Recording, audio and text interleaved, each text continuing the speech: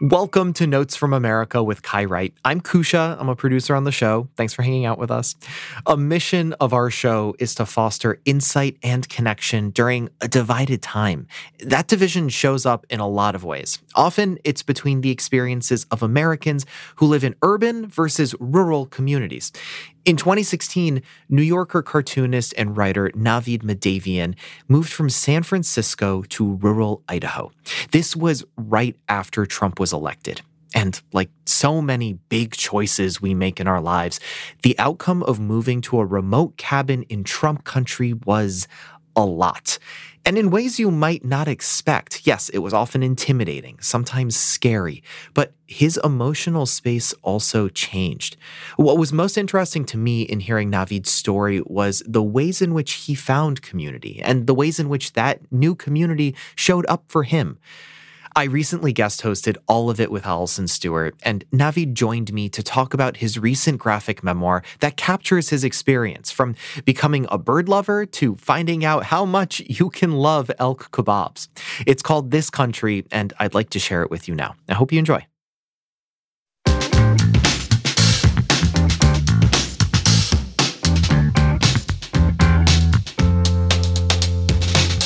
You're listening to All of It on WNYC. I'm Kusha Navidar, in for Allison Stewart. In 2016, New Yorker contributing cartoonist Navid Mahdavian and his wife made a drastic life change. They moved from San Francisco to a remote cabin in Idaho with no plumbing or heat. The landscape was stunning and harsh. Sometimes the winter was so cold that their car wouldn't start, leaving them stuck at home with dwindling groceries. Their neighbors were friendly, often lending a hand. But Navid, the child of Iranian immigrants, suddenly found himself in Trump country, among people who would say things to him like, "You're not a Muslim, are you?" or use the N-word in casual conversation. As time wore on, Navid and his wife had to decide whether the joys of life in a beautiful remote location outweighed the challenges. Navid writes about his experiences in his new graphic memoir, This Country, searching for home in a very rural America. The book isn't out quite yet, but you can catch him here in New York on September 12th at the Union Square Barnes & Noble. And in the meantime, Navid Mahdavian joins us for a little preview. Navid, welcome to All of It. Yeah, thanks for having me. I've never heard my book described that way. It is captivating both in words and in images. And listeners, we want to invite you to add your own words to this conversation. Have you ever moved from an urban to a rural area? What went into that decision, and what was that adjustment period like for you? What were some of the challenges you faced? Or if you've moved from a rural community to an urban one, tell us about that journey too. Give us a call. And Navid, I really want to get to this book, 3 years in rural Idaho. How'd you keep track of everything you would write and draw about? Did you keep a diary that you revisited? Did you sketch day by day? I wish that I were the type of person who journaled and kept a diary. I did do some landscape sketching, sketches of some of the flora and fauna, but I'm not the type to write about my day-to-day experiences. So when I sat down to write the book, it was actually this incredible experience of being able to sort of sift through my memories. And there was a lot that I had forgotten had happened. And as I, put this list together of all the things that had happened in 3 years, it felt natural to write the book because so much did happen. In the book, you and your wife, Emily, right, are considering to make the move from San Francisco. How did you land on Idaho in particular? We visited on a whim. It was on vacation. Neither of us had been to Idaho. We picked a random spot on the map, and that was it. We went, and the mountains are breathtaking. It's an incredible view, and it just seemed so full of promise. And it was a big decision to make the move. It was a romantic thing, right? Moving from the city to middle of nowhere America. But then there was also the practicality of it. Land was cheap. We could build a home, and that's not something that we could do in San Francisco. as everyone knows. Yeah, as everyone, I actually, I moved from San Francisco to New York City, so I don't know if that's going from the frying pan to the fire, but whatever, that's another conversation. What were some of the challenges in rural living that you didn't fully anticipate or understand? I'm a city boy. I was born in Miami, lived in my 20s in the Bay Area. So like first and foremost, it was the seasons. When I first got there, that first winter, January didn't get above zero the entire time. It got down to -37. Immediately, neither cars would work. And so we were just like there. But I remember even in that moment when neither cars were starting, there was just this sense of like, okay. I was like okay with it because we were there. That was the plan. And even if we couldn't get into town, there was something that felt very liberating about being in the middle of nowhere and just getting to explore and figure out, well, what does that look like? So definitely the nature. And I feel like in the book, the land is maybe the central character of the book. And so I try to lean into that and to capture those moments of quiet, that moment of extreme weather and what it was just like to be in a place like that. There were a bunch of skills that I heard or that I saw you pick up over the course of the book, and I don't want to ruin anything, but it includes like learning how to use an axe. One thing that I think a producer on the show will love is learning to identify birds by their songs. Was there a skill that you picked up that you're especially proud of? Yeah, the running joke initially was about using a chainsaw, and at first it was like absolutely not. But then, you have to know how to use it in order to get firewood. But I do remember there was this one distinct moment. I had these coveralls, which is like puffy overalls. They're insulated, and I had been chainsawing, and then I looked down, and there was this just like the insulation, the cotton was everywhere. And there was this long gash going from the sort of top left of my chest to the bottom right of my stomach. So I think somewhere in there, the chainsaw had nipped a little bit of it. So that for the remainder of the time, it was a nice reminder of the skill that I had picked up and how dangerous, I guess, it was to learn, but then handy. And I'd love to also talk a little bit about the people in Idaho. There's it's a pretty complicated relationship that you describe in terms of the folks that you meet and how they show up in ways that you expect and that you don't expect. What were some ways that people really showed up for you during those years in Idaho? Yeah, I think that complex is a good way to describe it. And that's what I was trying to capture in the book. I think that I went into it with some preconceived notions. And when I tell people that I was a Middle Easterner moving to Idaho, they probably also, my mother, there was lots of protests as I was moving because she was concerned. But there is this ethos that small town living has, and I think it's a cliche that big cities are alienating, but you don't really get that until you see the way that people in small towns do show up for you. And so one of my closest friends who I met there, Josiah in the book, he happened upon me when my car had gone off the road. I was stuck in the snow, and I couldn't get out, and everyone always stops whenever somebody appears to be in trouble. And he helped get me out of the snow. And so I feel like that was just a recurring thing where people would just stop by to see if you needed help. Can I bring up another story about Josiah, actually, since you brought him up? There's a really beautiful moment in the book, which I got to say, being from Iran myself, I moved when I was really young. It really struck me, which is when Josiah learned that one of your favorite foods is kebab, and so he showed up to your house with elk kebabs, right? And so I just got to ask, for all the folks out there who might be into Persian cuisine, how do elk kebabs compare to kebab kubide? I mean, my parents were pretty skeptical, but elk kebabs were better. They were great. They were much. Yeah, and it may have just been the experience of eating elk kebabs. And that night there were, I got to see the Northern Lights for the first time. So it just felt like something had clicked in my my time there. There was a moment where I remember he was texting and he had asked, for those of you who don't know, in Iranian food, saffron is a big part of the cuisine, and he had texted asking if I had any saffron because he didn't think that the local market would have it, and so I was able to provide that for that in the yeah for the. But it was definitely it was better, and I haven't had it since, and I don't know if I'll get to again. I want to try elk kebabs now. I mean, I've had elk before, but it just really struck me. We're talking to Naveed Mahdavian about his new graphic memoir, This Country. And we are asking you, listeners, about your experience, either moving from a urban to rural spot or the other way around. You can call us. And we've got a caller here that I'd love to bring into the conversation. Happy from Manhattan. Hi, Happy. Hi there. How are you? I'm good. I've done both. You've done both? Okay, so tell us your story. How is it? How do they compare?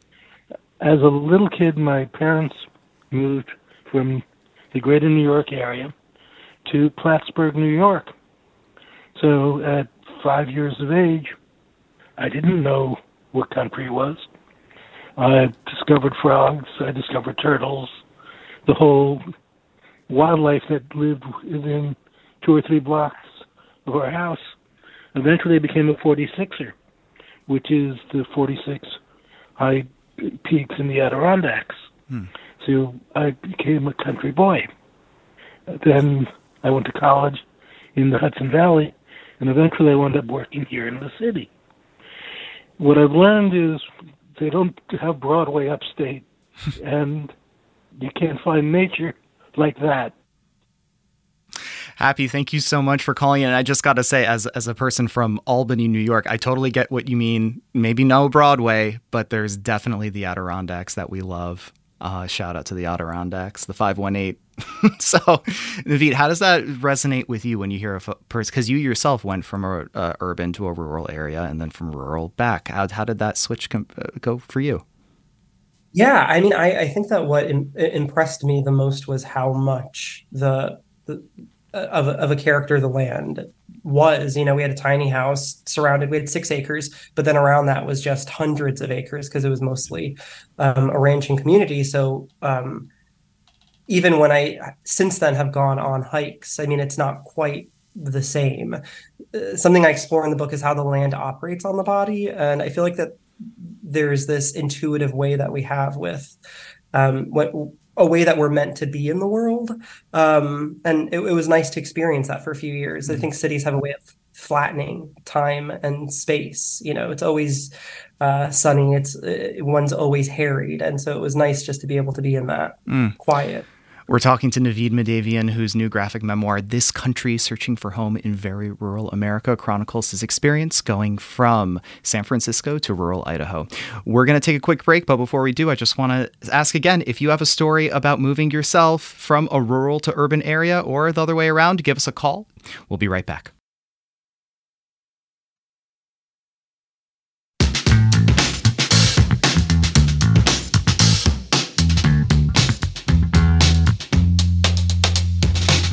This is All of It. I'm Kusha Navidar, and I'm lucky to be here with Naveed Mahdavian. His new graphic memoir, This Country, Searching for Home in Very Rural America, chronicles his experience moving from San Francisco to rural Idaho. And callers, we want to hear from you. Do you have a similar experience? And we have a caller that I'd love to hear from right now, Mimi from Manhattan. Hi, Mimi. Hi there. Thanks for having me. Absolutely. So I wanted to share my story of moving from an urban to a rural place. I grew up in a big metropolitan city in India, and after I came to the United States, I lived in Chicago and Minneapolis. And then I moved to a tiny place in western Michigan for work. And I remember the first weekend there, I came back to work on Monday, and someone told me, "Hey, were you there down the river?" And I was like, "Yeah, did you see me?" And they were like, "No, my grandmother saw you." What? And I said, "Well, you know, they said a brown woman with long black hair, so who else could it be?" I was like, "Oh, I guess I'm the only one." How did it feel to be described as, oh, the brown woman with long black hair? Was that the first time that you've been described that way, or what was that experience like for you? Well, I did feel like the pressure of being a cultural ambassador. And that was also the only point of time in life where I was a literal traffic stopper. Like, people would actually stop on the cars to look at me and point at me. But overall, the people were very warm and welcoming, and they wanted to take me fishing and teach me how to shoot, none of which I'd ever done. But the only thing that I struggled with was how Christian the atmosphere was. I actually had people tell me to my face, well, you're a good person, but, you don't believe in Jesus Christ, so you're going to go to hell, and there's nothing to be done about it. And how do you react to that, Yeah, well, first of all, Mimi, thank you so much for calling. A couple things that stood out to me from what you were saying, and Naveed, I'd love to get your take on this, the idea of being a cultural ambassador and the idea of having to navigate folks who are kind, but then they say things that really you don't know how to respond. How is that for you, listening to Mimi's experience? Yeah, I mean, Mimi's experience, I was smiling along because all of it sounded so familiar. I also felt like the cultural ambassador growing up in Miami and then moving to San Fran. I was never a minority, but then being in a town of 500, it was my first experience of being a minority. And one of the jokes that I make in the book, a recurring joke, is that everyone in small towns knows who you are. So first time we showed up, at that time we were just camping out on the land, and our neighbors showed up and they knew who we were, knew our names, and they debating where my name was from. And so I think that sometimes it felt like, was it because I was a person of color, or is it just because people in small towns, right? You only have 500, any new face is going to be of interest. But there definitely were moments where I felt like a cultural ambassador. A moment that didn't make it into the book was I was at Josiah, my friend's mother's wedding, and a woman came up to me and said, oh, I heard that you're from Iran. And she said, my children are interested about, they want to read the Quran. What do I do? And she was just so scared. And it was like, well, you can read it with them. I thought, like, only I had my pocket Quran I could pull out to read it with her. But it was, there is this experience of feeling like you are speaking for a larger group of people, and trying to negotiate that with just being at a wedding. It reminds me of my own work outside of all of it. I work on a show called Notes from America with Kai Wright, and one of our goals on that show is to find connection and insight in a divided time. And it seems like your experience is right in the center of that target. Did your time in Idaho give you any insight into how you achieve that goal, or anything like that? Yeah, I think it was just time to spend with people on an individual level. Not to bring up Josiah again, but there was this one moment, again, didn't make it into the book, but he came up to me one day and said that he was apologizing for something that his father had said, and I hadn't met his father before, so I didn't know what he was talking about.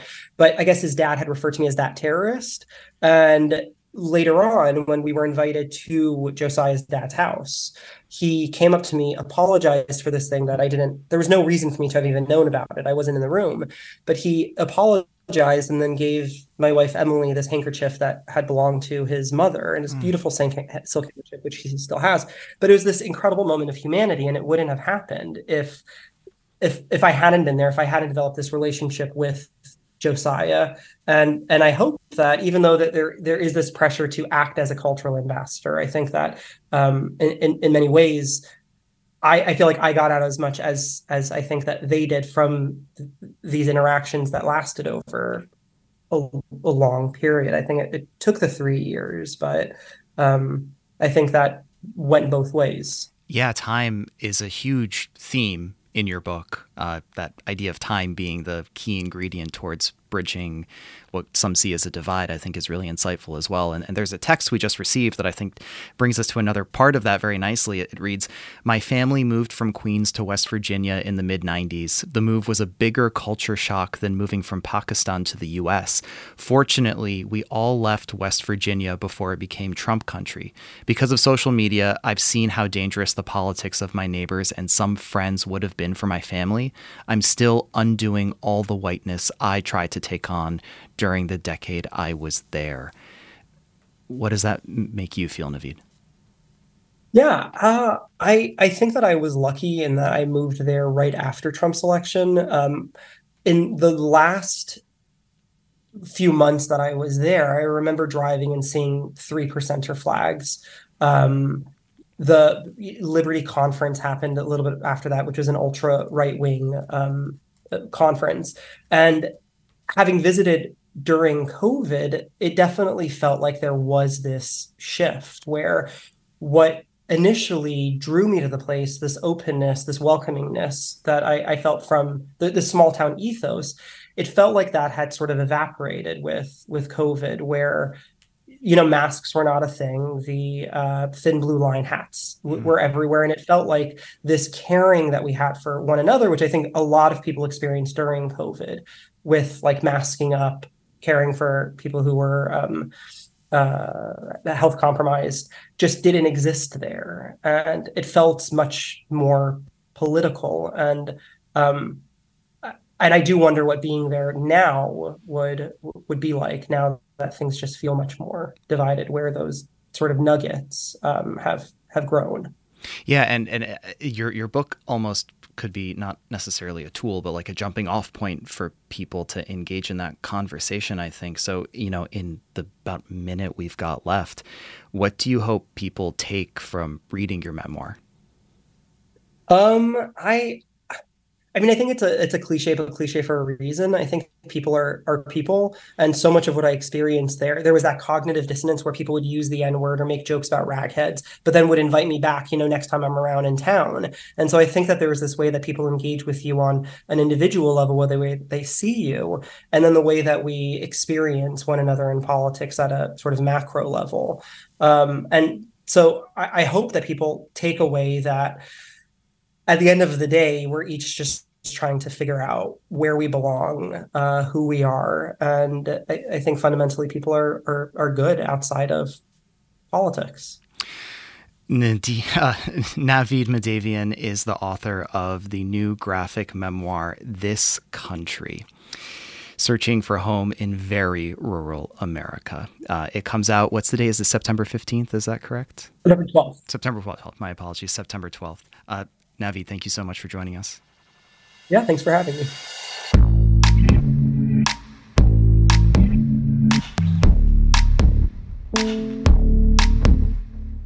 Notes from America is a production of WNYC Studios. We love to hear from you, so if you heard anything that sparks a thought or a question, hit us up. Go to notesfromamerica.org and look for the little green record button that's partway down the page.